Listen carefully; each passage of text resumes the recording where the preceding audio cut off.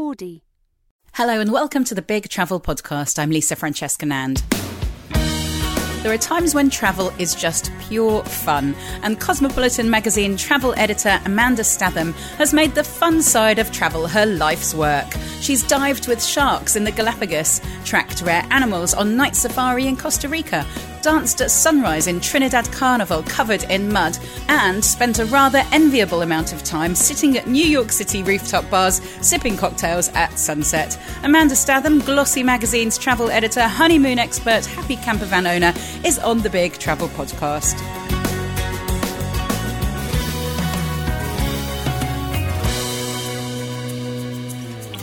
I think it's really funny that you don't think you're interested. When you travel, you have what is, like, to a lot of people, a completely dream job. You know, this is, like, more interesting than many things. It's an amazing job. It is. It's a lifestyle, I think, isn't it? And when you're at the nitty gritty, when you're writing features at your desk at, 11 o'clock at night, or you're doing the school run, that doesn't seem glamorous or interesting. But from the outside, it seems glamorous. And, particularly working for a magazine like Cosmo. How long have you been doing the job for? About 14 years now. Long, long time. And I started because I was freelancing for them. And their travel editor, Paul Gogarty, left, who's a great travel writer and author, and he'd been commissioning me, and it was just one of those things where he'd left and they had about 6 months of no travel editor, and I think they realised, actually, we really need somebody. This is ridiculous. All the emails you get from PRs and invites, and they needed someone to go through it, so they contacted me, and I said yes, and that's just from there. So I've been with 3 editors now, all very different. All really inspiring women. So good to work for, like Sam Baker and Louise Court, and then Farah Storr, who recently left to go to Elle, and just brilliant. And how's it going? I don't know if I want to ask this or how much you'll tell me about it, but magazines have been in trouble a bit, haven't they? And I was devastated with the loss of Marie Claire. Yeah. But Cosmopolitan seems to be going reasonably well in the circumstances. It does. It really does. But I think they've been very clever, and they've really they've made themselves. I think they call it 3D now. So it's not just your mag; it's also your website. It's events. So it's such a good, solid brand that women trust.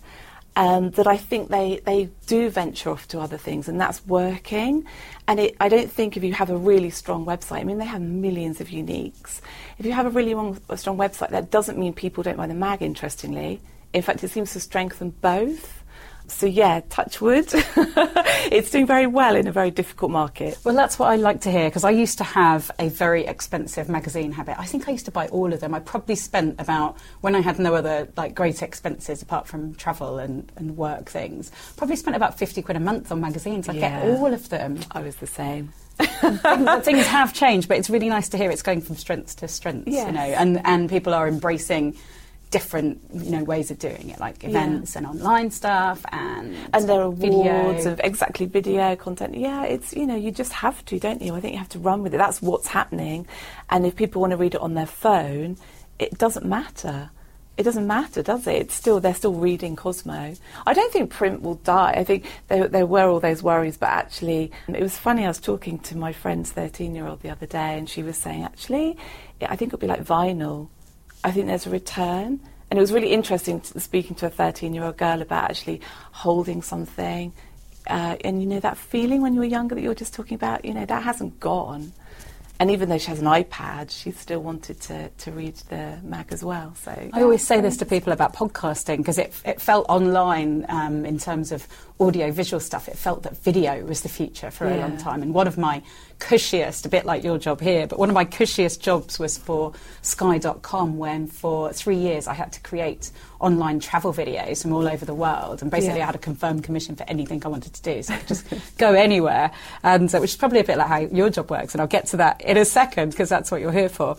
But it felt like that video was going to be the way forward, and that audio was going to take a back seat, and audio has just gone from strength to strength. Absolutely. I think people have underestimated the power of having something to take with you. Yes. And you can't always watch a video or a film when you're on the move or on the train or, you know, working, and, you know, audio is really sort of fitted in very successfully into that slot. I agree, definitely. In radio, it has, hasn't it?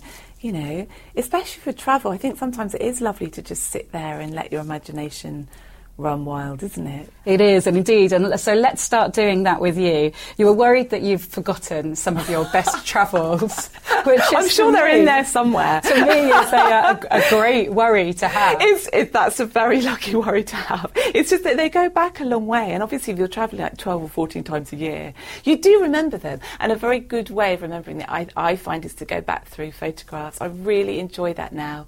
And the moment you see something, the whole trip springs back, and you remember the incidents and, you know, the fun things on there, or the highlights. But yes, I think when someone just says, "Where's the best place to travel to?" it's like, oh.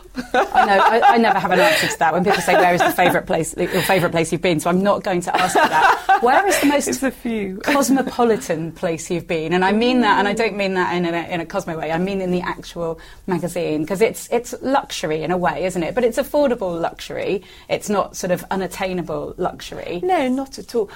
I think that it's very obvious, but I think New York and Cosmo magazine go they just go hand in hand.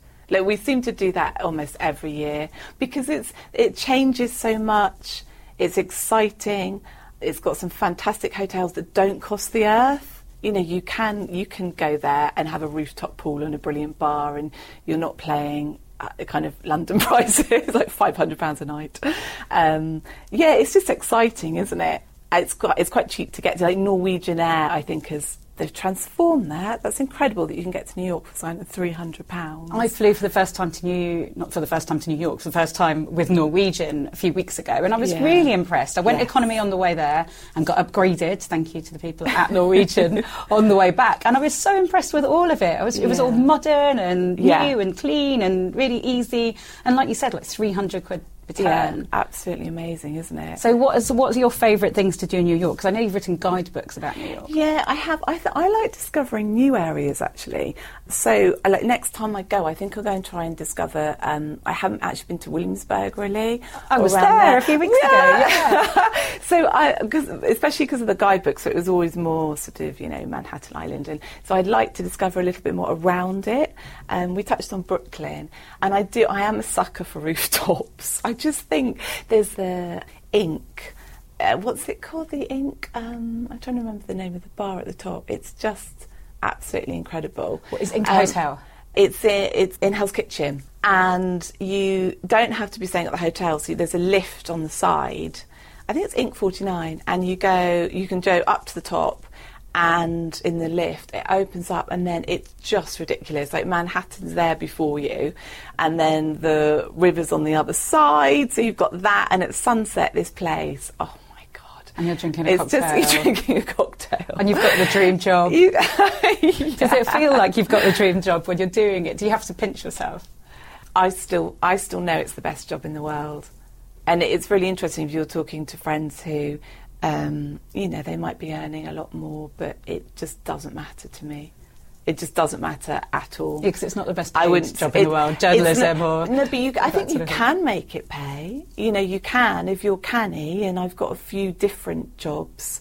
Travel editorships. Cosmo is my main one, and that's the one everyone knows, but I have quite a few, like Women's Health, like magazine. I love Women's Health. I used to subscribe, actually. Very, very good. Maybe I should renew that, but I really enjoyed that. Yeah. And you know, I used to specialise in sort of honeymoon travel, so for example, I've just done a huge feature for the Telegraph, so 50 best honeymoons in the world. That's coming out in February, and you can make it pay. But you can't. The experiences and the perks. You cannot buy that. You literally could not. Unless you're a multi-millionaire, you could not buy all that travel. It's the amount, isn't it? So you're not looking forward to sort of one holiday or 2 holidays a year. It's kind of it's like every month, and I crave that. And it doesn't. I'm definitely not just a luxury traveller. I don't actually mind where it is, and that's true. My husband knows I'm as happy in a kind of camper van. Like, really, I am. As I am in a kind of 5-star in station. It's all good, it's all travel, and I like flying. When people say, "Oh, you must get really bored of that bit," it's like, no, no! Well, I never used to like it at all, but I since love you and I it. both have 2 young boys, and since becoming a mum, my travel has dropped back a bit, in fact, because it sounds like a really middle-class problem, but we bought a house in Spain, and it kind of meant that every holiday we were going to, and still are going to, the one house in Spain. I know, it's like my heart bleeds for me. Yeah, it is. It's lovely. But I've just started to go further afield now for work. I was in Ethiopia last week, New York the week before, and Italy the week before as well. And actually, the long-haul flight on my own it was like a spa day, you know. You just get to sit there and have people bring you food and drink and watch films. You can have a glass of red wine, you can watch the films that you haven't been able to see. Exactly. Motherhood has totally changed the way I view long-haul flights on my own. I haven't done that many with the kids. Yeah, no, that's why. Yeah, I always did, but even more so now. I love it. Where have you felt most relaxed when you're on these trips? A destination? Oh, that's a tricky one. I really still rate the Caribbean. I don't think it's as fashionable as it was, and you know, people desperate to go east. But I think for a 7-8 hour flight, for just relax, just chilled. You know, there's no hassle there. You can sort of have great food for not much money. The beaches are incredible. The water's really warm, especially with your kids. That's fantastic. We love stories on the podcast. Could you think of a standout moment in any particular destination in the Caribbean? I can. I've got a few. Go on then. Where definitely, this is not so chilled, but it definitely Trinidad Carnival. And we started with crazy hours in the morning. I think it's about 3 a.m. It was really, really early in the morning. And we just covered ourselves in mud. Everyone was just slathering mud on themselves. And then we got some rum punches. And we literally danced as the sun came up behind some floats. But we had feathers. We did the full shebang. Carried on dancing. And then I always remember we ran into the sea to get I can't remember where we'd been taken. We ran into the sea to get all the mud off us. And then we finished with kind of red stripes and just dancing with everyone in the street. And it was amazing. Like, I know Rio Carnival is the big one, but honestly, Trinidad Carnival, it's worth going for that. And then you can add Tobago on as your kind of chill out afterwards for that week. And then my other favourite in the Caribbean would be in Jamaica, which obviously is kind of one of the most well-known and touristy, and people can be a little bit snobby about it sometimes, which I just don't understand. I think it's amazing. The people there are fantastic. And we stayed at this place called Jake's. I've heard of Jake's. It sounds amazing. It's really fun. It's where Kate Moss used to go, didn't she, all the time? Yeah, I think people still go there. Like, I thought Caroline Flack was there for Christmas a few years ago. And but you wouldn't know. It's not celeb-y. It's not, it's not like that. I think they probably go there because it's so tucked away. So it's on a place called Treasure Beach, and I've been there a few times just because I like it. So I've been with work and we've paid to go. It's got a little pool which is all mosaic. So Sally Hensel, she was the designer behind it. Her son Jason now runs it. It's a real family concern. And it's like Gaudi on acid. It's the only way to describe it when I've written about it. There's mosaic everywhere. Gone around Park Güell on acid. Not me, obviously, but I actually do know people who know what that what that is like. So it'll be like bright pinks, and then all this mosaic, and then like brightly coloured bottles embedded in your bed, and you go out to your shower and it's got conch shells, and it's outside and it's got driftwood and conch shells, and you could you can sort of be seen but not. The whole thing is just amazing. And then sort of be seen in your shower. Well, you can't. It's kind of that level, you know. So like you could wave to fishermen, so up to your neck. But yeah, exactly. It's proper outside, and then just a great restaurant with local food and local people come in, which is so important. So you're not tucked away. There's Jack Sprat's. You come out of the gate and walk down to Jack Sprat's, and there you can have like your jerk chicken, and that's a proper local cafe, but it's kind of affiliated. And I always remember they do film nights. So I was there with my oldest son when he was much younger, and he was just playing with everyone on the grass, or we were watching a film, beneath the stars with a beer. Absolutely amazing. But the story, I've digressed. The story honestly, I'm sitting here going like almost my whole body is crying out to be sitting on that beach, drinking that beer. And I think rooms there from about £60. Amazing. Seriously? Yeah, no, really. And there's a hostel I went to cover for The Guardian across the way, and that starts at about 20. And it's nice. So you literally, I'm not talking about the kind of place it's like if people are listening going, oh yeah, but it's not bad. And then, but the story behind it was, so they said, you must go to Floyd's. It's like, okay, well, what's that? And they said, it's this bar. Okay, brilliant. So we went to find Floyd, who turned out to be a fisherman. And he said, yeah, you can come. So we went in a fishing boat, little wooden fishing boat, for about 15 minutes out to sea. And Floyd had built a bar on a sandbar in the middle of the ocean. And you could have Red Stripe or rum. You walked up these rickety steps, and it was made from kind of old mangroves with a thatch roof. A couple of guys playing dominoes. This is in the middle of the sea, and then your food was what he catches. It was the coolest place. Anyway, we stayed like all the afternoon. We stayed into the evening, and he said we were one of the latest couples that had ever been there. And everyone kind of had their... Everyone was smoking, and it was amazing. And then, this is what I love, he was saying, yeah, we've had some really interesting people through here. It's like, oh, who? It's like, oh, what's he called? Who's the guy who, like, really famous, Fresh Prince? Oh, Will Smith. Will Smith! It's like, what? He went, yeah, he came by here. And a few others. It was just brilliant. My God, that just sounds amazing. It's so Floyd's Bar. I guess it's still there. Apparently, a couple of times it's been washed away. I was going to say, could it be washed away? Yeah, no, it has been. It has been, and he's rebuilt. But there's hopefully while people aren't on it. No, I don't think, yeah, no death. But I just love that you'd have to know about him and where to find him at Treasure Beach, and just. But if anyone's thinking of going to Jamaica, you have to go down there. I've been listening to a lot of Bob Marley recently. Something I haven't done for ages, but because my kids are singing.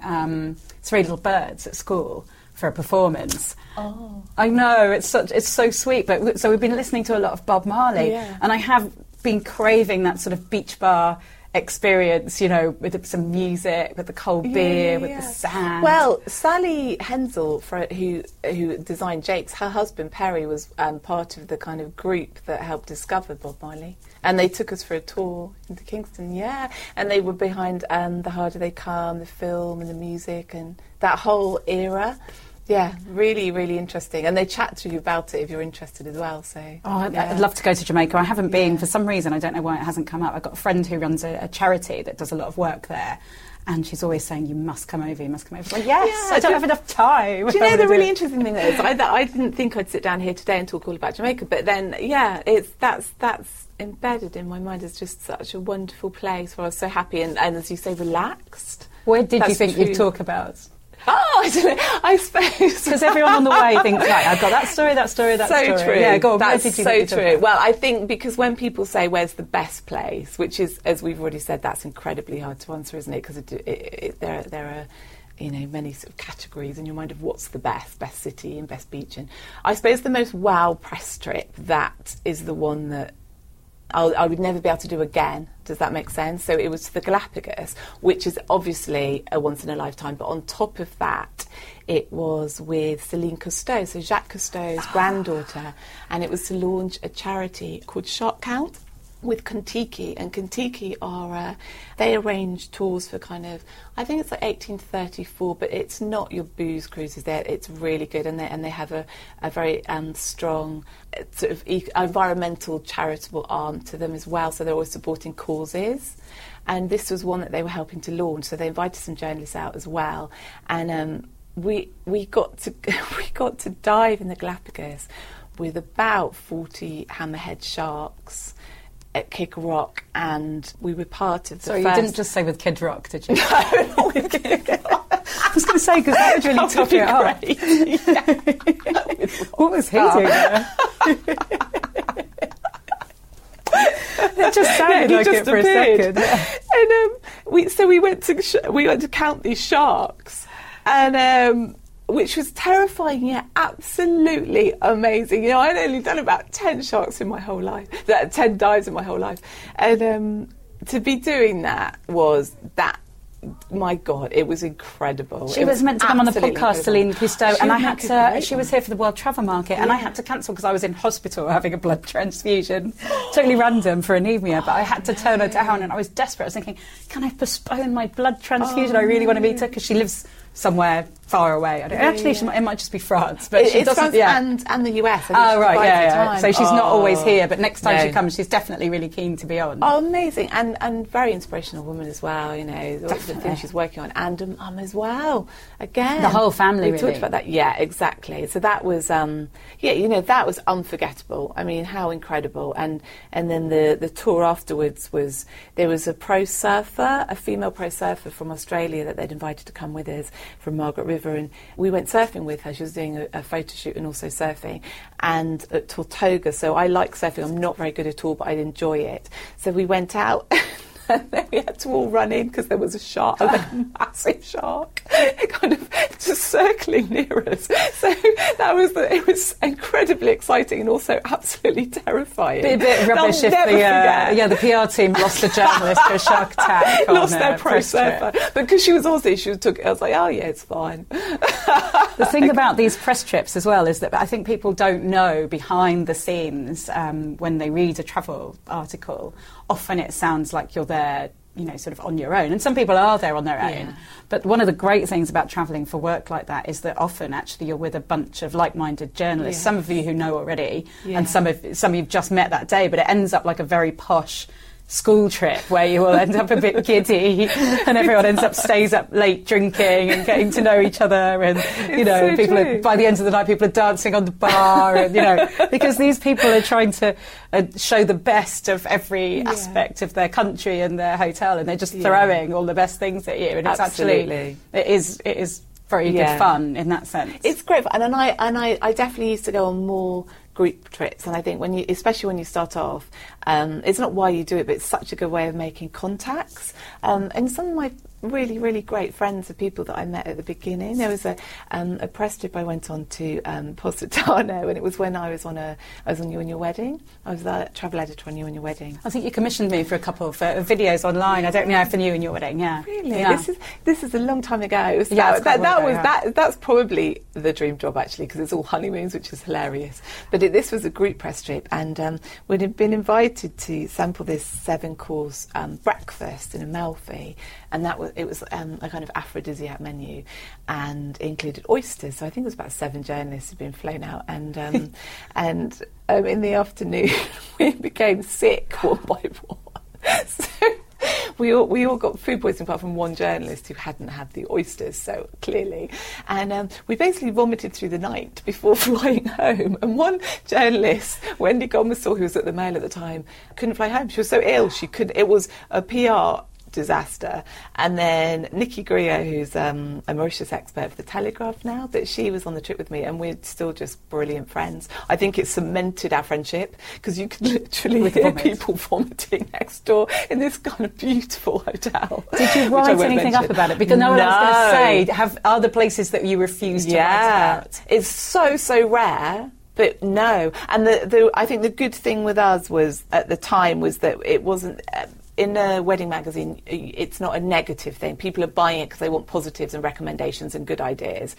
That's why they're buying it. So, no, we didn't put it in. We just didn't run it, because that's not fair to readers. Actually, it is. I've been back since, and it's a fantastic hotel. And it's just one of those things. It's one of those things. It was clearly a bad batch of oysters. However, if you were paying whatever it was at the time, like £150, that's terrible, isn't it? Yeah. Especially if you're on your honeymoon. So no, we just didn't put it in, and they fully understood. But the great thing was, I remember getting back, and we'd kept in touch.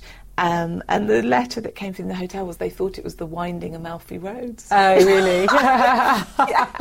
Because we'd been on a trip in the afternoon. Isn't that brilliant? Just all get violently past it. I had one place that I never wrote about in the Maldives, and it was because we were just eaten alive by mosquitoes. Right. It was an eco-resort. Probably about, the villa we had would probably be about 10 grand a night. It was really lovely, with your own private butler. And they'd spray every evening. I don't know what it was, but it didn't seem to do anything. And so, there's being bitten by mosquitoes, which you get, everywhere. Everywhere. And being bitten by what felt like killer, diseased mosquitoes. Although they weren't diseased, we didn't have anything are weird afterwards, but they made you feel sick. They were so sore and painful. Yeah. And I was like, look, I'm really sorry, I can't write about that. Yeah, exactly. But, travel writing, I think, is very partial. Yeah, because you do say the good things, but I think it's nice to know that, if something does go wrong, you're not going to gloss it over. No, or does it go indefinitely? I say that if there's something, especially in Cosmo, no, you can absolutely say that it really isn't. But hopefully, normally, I'll have done my job and the PR will have done their job, so that by the time it gets to the press trip, it's perfect for us and we know it's somewhere that would be good. Does that make sense? Because it is important. I remember another one where it was for honeymoons, actually, again, in the early days, but maybe I wasn't so on it, but it was a group press trip and I'd been sort of sold it, and it did sound wonderful. And I got there and it was just swarming with families. It was swarming with families. It was on a honeymoon. It was so unromantic. Yeah. And I don't think it was a holiday time of year. It was like, oh my God, because you could choose anywhere in the world. Like, you can't recommend that. That's ridiculous. If I was in a Riyadh up the road. Yeah, you would not want to turn up to your honeymoon and have loads of kids there. I'm sorry. And now, as a parent, have your travels changed? I mean, I'm not just asking you this because you're a woman, because I hate that. Yeah. But because I do ask it to men as well. Yes. But have they changed? Yes, of course. Yeah.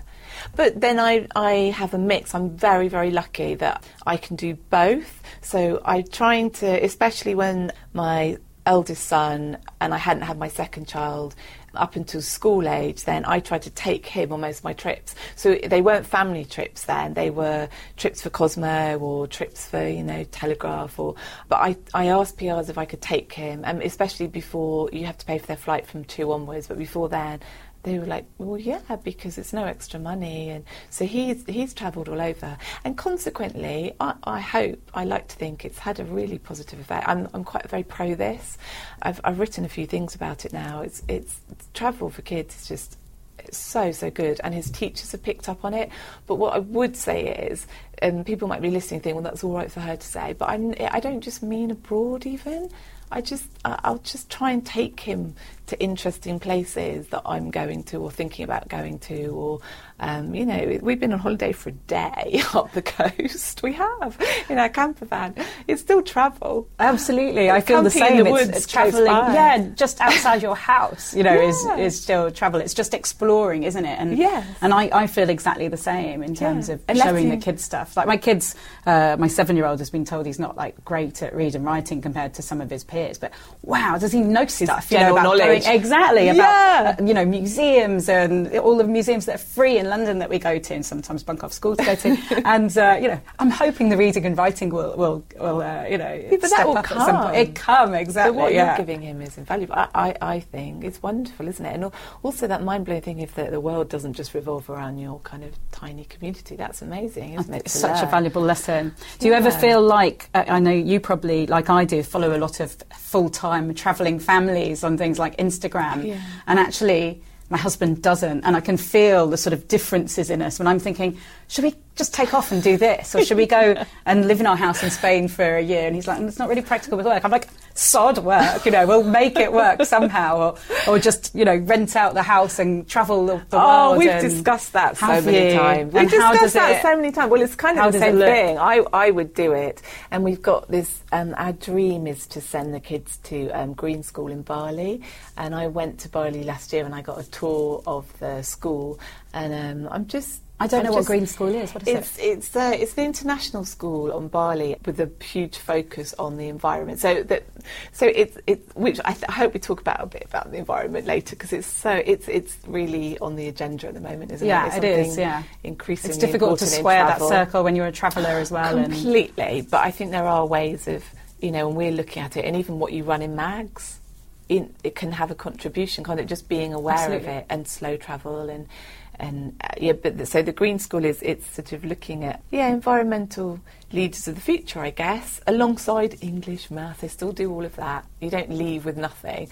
but the focus is on being green. Even their school bus runs by sort of cooking oil, and it's not hippy dippy. It's It's a proper school. I went on a tour to see what it was like, and I know someone who sent their child there for a term, and the kid really wanted to stay, obviously, because it was fantastic.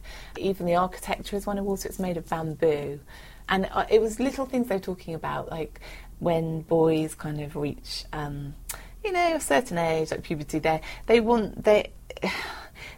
give them a project to do, so as well as all your normal lessons, I think they understand that maybe they need another outlet. So there was a really rickety bridge over this river, and we asked about it, and he said, that was one of the projects. The boys were involved involving engineering and, woodwork, and it was so impressive. And would you send them there or something, or go with them and spend a term? I'd love to spend a term. I'd love to go out there and actually try it out and just see. Again, as you're talking about, you could rent your house out and go out there, and it is fee paying, by the way, but it's nothing compared to fee paying here. I don't fee pay here, and I'm not about to. But there, it would, it's you do have to pay a bit. But then they're very inclusive of the local community. So they have a great thing where there's quite a pollution problem in Bali now. So if local kids help to collect sort of a lot of rubbish in the area and they bring it in, it's weighed, and then the amount weighed can be exchanged for lessons or like art or English, or so no money's exchanging hands, but they're actually including people locally in this, so it's not just a sort of we're an international school and you're nothing to do with this. They can come amazing. in. It sounds like your school should be doing exchanges with them. Like I'm thinking about my school in South East London. That it'd be like some sort of exchange would be amazing. It'd be fantastic. When the kids get older, maybe. Yeah. Secondary but have a look and things. They all have sort of their own little patch of garden, and it's just it's working with sort of nature and what's there rather than what we're doing, which I'm not entirely sure about at the moment, to be honest. Yeah, I'm not entirely sure about it. It seems like the working world has completely changed, but schools haven't working towards that. Does that make sense? It does. It absolutely makes sense. And I think that's the thing about travel as well, is that you're exposed to so many different ways of doing things that you actually almost think, well, that's possible. That's not impossible for people like us, other people to do. People sell up stuff or go and live somewhere else cheaply. That there's things that you can do if you have the desire. Obviously, you need the means in some way. There's means, you need to get plane fare, but you need to live there like you need to live here. There's just ways of, if there's a will, there is sometimes a way. Yeah, definitely. That's how I feel at the moment because obviously I'm sure you're aware as well, and it's everywhere, isn't it, Instagram, and so we're talking about the environment all the time, and my husband is a real environmentalist, so he's got some reclaimed forests, which he's mentioned for woodland that he looks after and tends, and they plant a lot of trees, and but then obviously that really doesn't sit well with me flying around the world. It doesn't, and I'm fully aware, and I'm trying to work. I am trying to work. So I'm started carbon offsetting with Forests Without Frontiers, who do as they say. So like every £1 donated is a tree planted. So you do that. So carbon offsetting is where you, for how many miles you go on a flight, you will pay a certain amount. You can work that out, or you can just make a one-off donation. So it's like I just been to Costa Rica, so I actually did sit down and do that as directly afterwards, and then. We went to Italy this year, but we were in the summer, but we were there for quite a long time, about 3.5 weeks, and we were moving round. And we could have flown to some of the places, but we took the train instead. It was a lot longer, but it was really, really cheap and really good fun. It's a great way to travel as well, train, isn't it? It really is so nice. I mean, you do have to have the time. Yes, but we never hire cars. Yeah. I never hire a car when I'm abroad. I always rely on trains and buses, and even when we go down to Malaga, where I've got the terrible poor me has got a house there and has to go there all the time.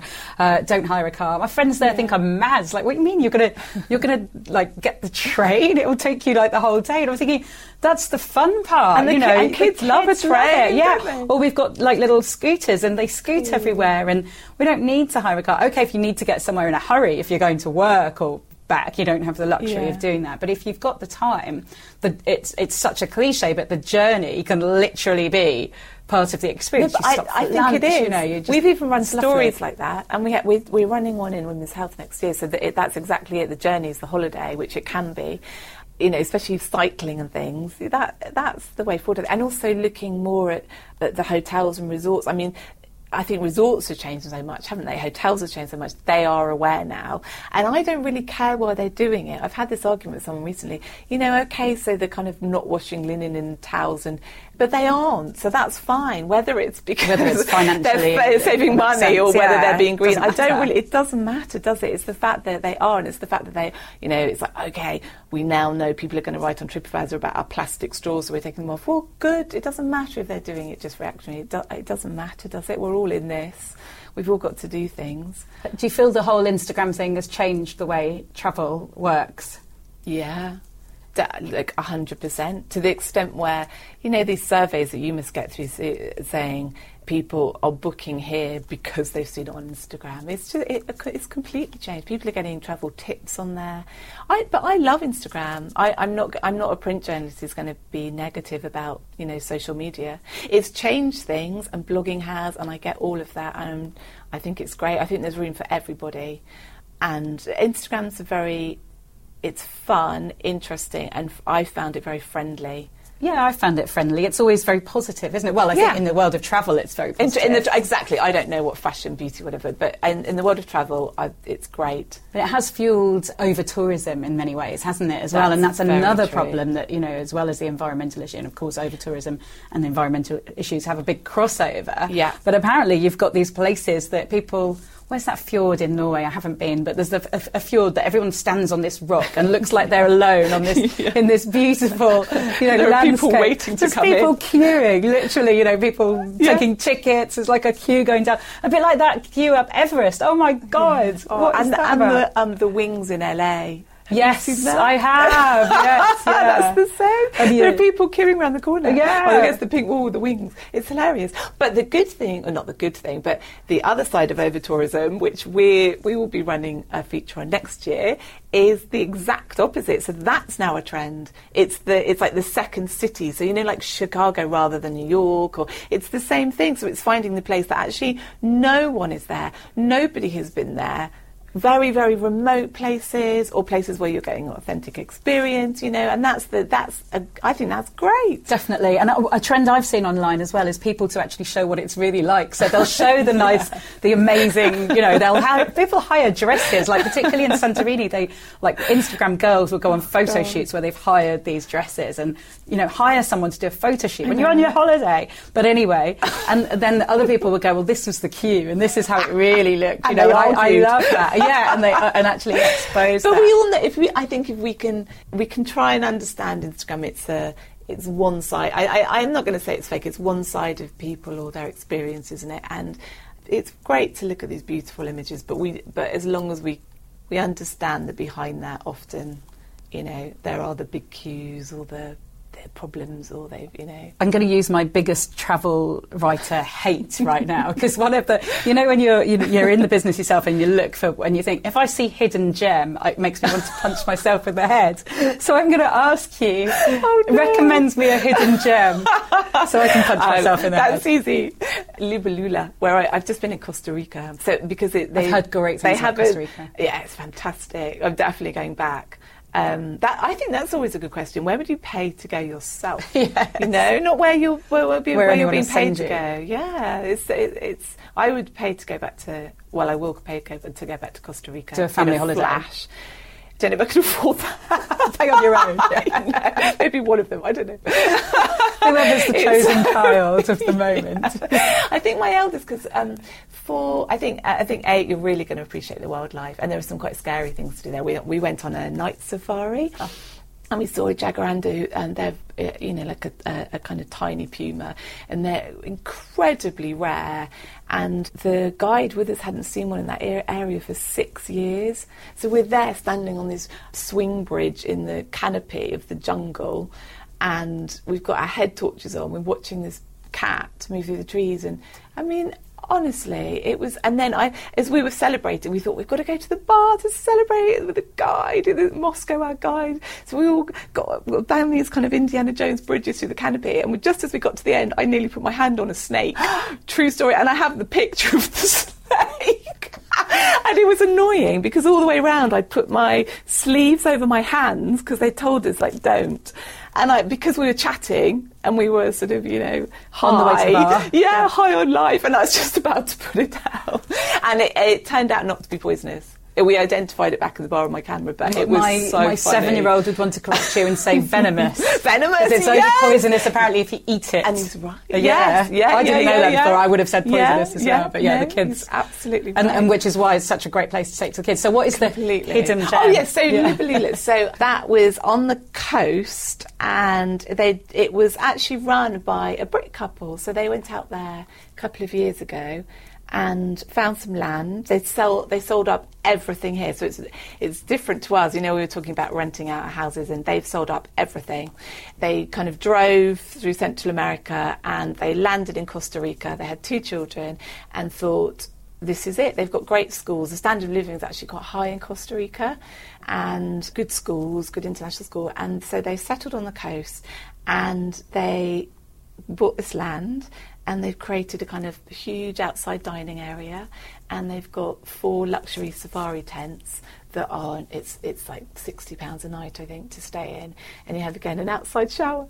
And you're like a fisherman watching you wake up in the morning, and you just sit there, and you can have your proper cup of tea, because they're British. Yeah, you need to I take my tea bags. I do sometimes take tea bags with me. It's my only thing, if I'm going away for a long time. Yeah, and then just watch. This is only a few weeks. I was watching hummingbirds just outside my tent, and lizards, and their garden that they created is just. It's huge. It's like being in the jungle. It's completely private, and that was just heaven. I feel like I could stay there for about a week.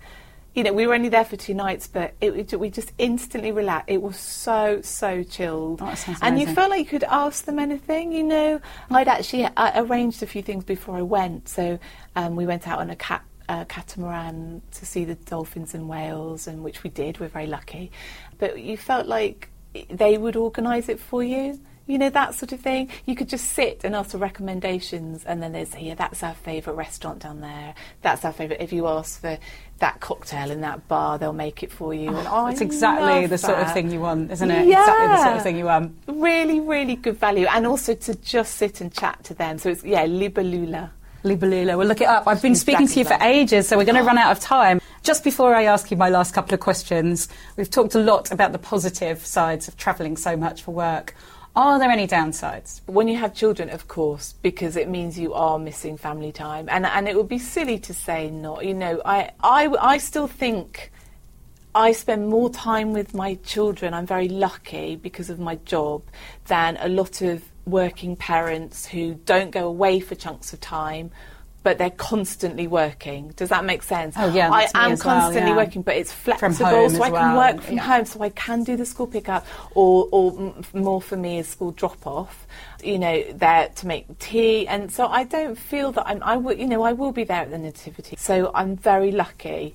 And I don't want to beat myself up too much about it. And it's not very often. As I say, I try to take them away, and I try to work around school holidays as well. Every working parent beats themselves up there. But you do, and you can't not. I did a kind of 9-day trip with Travel Guru TV. I don't know if you've heard of them, but we did a bit of filming, and it was an amazing opportunity to Grenada, and it was also really well paid. So it would have been madness at that time not to take it. But my son was like 12 months old. And I was away I'd stopped breastfeeding. I couldn't have done that. But, God, of course, I cried frequently. I looked at lots of pictures. But, the really lovely thing now is that my eldest son, it really knows the payoff. So there are a few times when he's very good in general, but if there's a kind of, even you're not going to be in there to tuck them in that night because maybe it's a press event, which is still very important to go to, a press dinner or a work thing or a deadline. And I'll say, but Mummy has to do all this, and then where are you going? Like, we're all going to Jordan next February at half term. Do you know? And he's old enough now to know, I'm going to Jordan for the first time in February without the kids for a few days before half term. Oh, before? I was going to say, we might be there at the same time. No, I'm going before half term. And do you know what? We got for 2 adults, we got EasyJet return flights for 300 quid. Yes, and do you know how much the kids' flights are? Because I'm paying for the kids' flights. There, because I have a big issue with this, there is $19.99. Yeah, mine was $16.99 on the way back, but then once you put the taxes on it. So that's less than a train to London. Yeah, it's amazing. I'm sorry. EasyJet that's to outrageous. Aqaba I'm going. Yes, yeah, it's exactly the same. That's How like funny. Jordan is like a posh, far away destination. It's exotic. It's exotic. Is the word I was looking for. $19.99. I can't wait. I'd love to take the kids there, but in the meantime, can't afford it. Have to go without them. Well, this is very lucky, but he knows now. Yeah, he appreciates. How old is he now? He's 8, and my youngest is 4. So that's same what as I mine, mean. pretty much. So obviously there are the downsides, and that's personally. I know travel journalists who do sometimes have a little moan about all the actual travel, and it is tiring stuff, but I'm not going to, because I quite enjoy it. To me, like you're saying, the time on your own. Yes, and to me the journey starts from sort of going to the airport, so I actually don't mind that. I once went to Rarotonga, and it took about 3 flights to get there. It was something crazy like 30 hours and via New Zealand and stuff, and I actually didn't mind. I was pregnant as well. It was really restful because I wasn't too far gone. You just got to sit, and it was so restful. Yeah, I think I'd needed like a bit of just to chill out a bit. How many countries have you been to now? It must be about 70, I imagine. 70, 75. I think Simon Calder is on about 150. Oh, I'm so far behind Simon Calder. He's racking them up on the phone. That's amazing. When Simon's out the country, I get the call actually for TV and radio yeah. travel expert. So he can carry on travelling as much as he likes because he gives me You're the work. female Simon Yes, Calder. I am. That's Yeah, fantastic. I'm his unofficial understudy is what I've been called, or stunt double. Yeah, 150. That's fantastic. It's a lot, isn't it? Yeah. Yeah. Although you see, we have in our playroom we have a huge map of the world, and we all have a different colour sticker. So everyone, when you've been on a trip, we put them on, and I double dot a lot. It's really gutting. So you're like New York, you can't put it on again. But I need to start. And also it's quite funny on our map because a lot of our stickers are, we're clearly very equator family. There's not too much. Not too north, not too south. I mean, there are some things, but it's quite clear. It's very funny. Warm weather. Yeah. We've obviously gone towards that rather than I took my son to the Arctic a couple of years ago there. Amazing. That was but I got a school fine for that. Did you? Did they fine you? I sent bastards. Yes, for the first time I wrote a letter about how educational this trip was going to be. And I thought, right, because it was for a week. And it was with meeting Father Christmas. Like 10 international journalists and their children. So every night, everyone was sitting. Everyone had been invited to take one child, and every night at dinner they were the best at Christmas, the best behaved child. And so I was sitting different countries and languages, and we did ice fishing and made igloos, and it was incredible. And they fined you. And they fined me. So I've got to ask you, we're being hurried up, so I'll ask you my last question. My last question is always about music, because I think music and travel go very much hand in hand. And the question is, if you had to pick one song that reminds you of a special moment in travel, what is that song, and describe the moment? Where were you? What were you doing? No, I got so many with so music. Hard. Oh my goodness. Have a think. Oh God! Do you know what? This is going to sound a bit pretentious, but it was the most incredible trip. Actually, not a press trip. We paid for this, and we went to the Fez Music Festival, the Fez World Music Festival. Which, can you imagine? Just for a second, imagine how beautiful that is. So, like ancient riads, they'd put gigs on, and we saw. You So Endure. Do you remember he sang with Nana Cherry? I do. 7 seconds. 7 seconds. Yeah. But he said a lot of other stuff as well. She didn't wander on her. But we were in the main square in Fez, and it was at sunset, and he came on and sang that. And I even feel goosebumps now. It was unbelievable.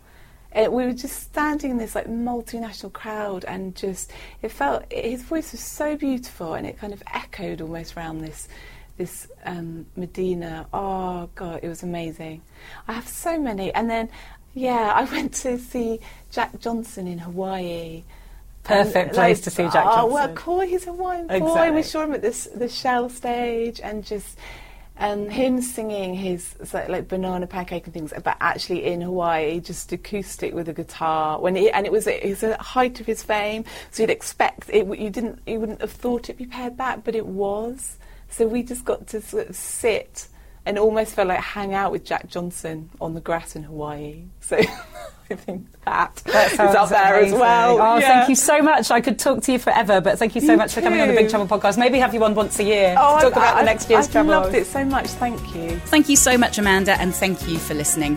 Coming up, we have BBC foreign correspondent Humphrey Hawksley, some episodes from my trip to Ethiopia the other week, and a Christmas special.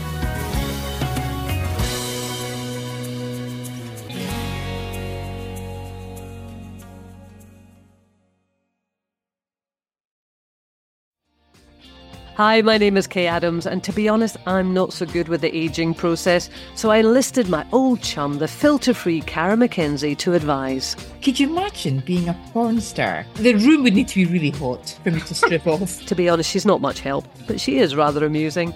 And along with some great guests, Joe Brand, Andy Oliver, Anton Dubeck, Ruth Langsford and Craig Revel-Horwood, darling, we are learning how to be 60. Listen wherever you get your podcasts.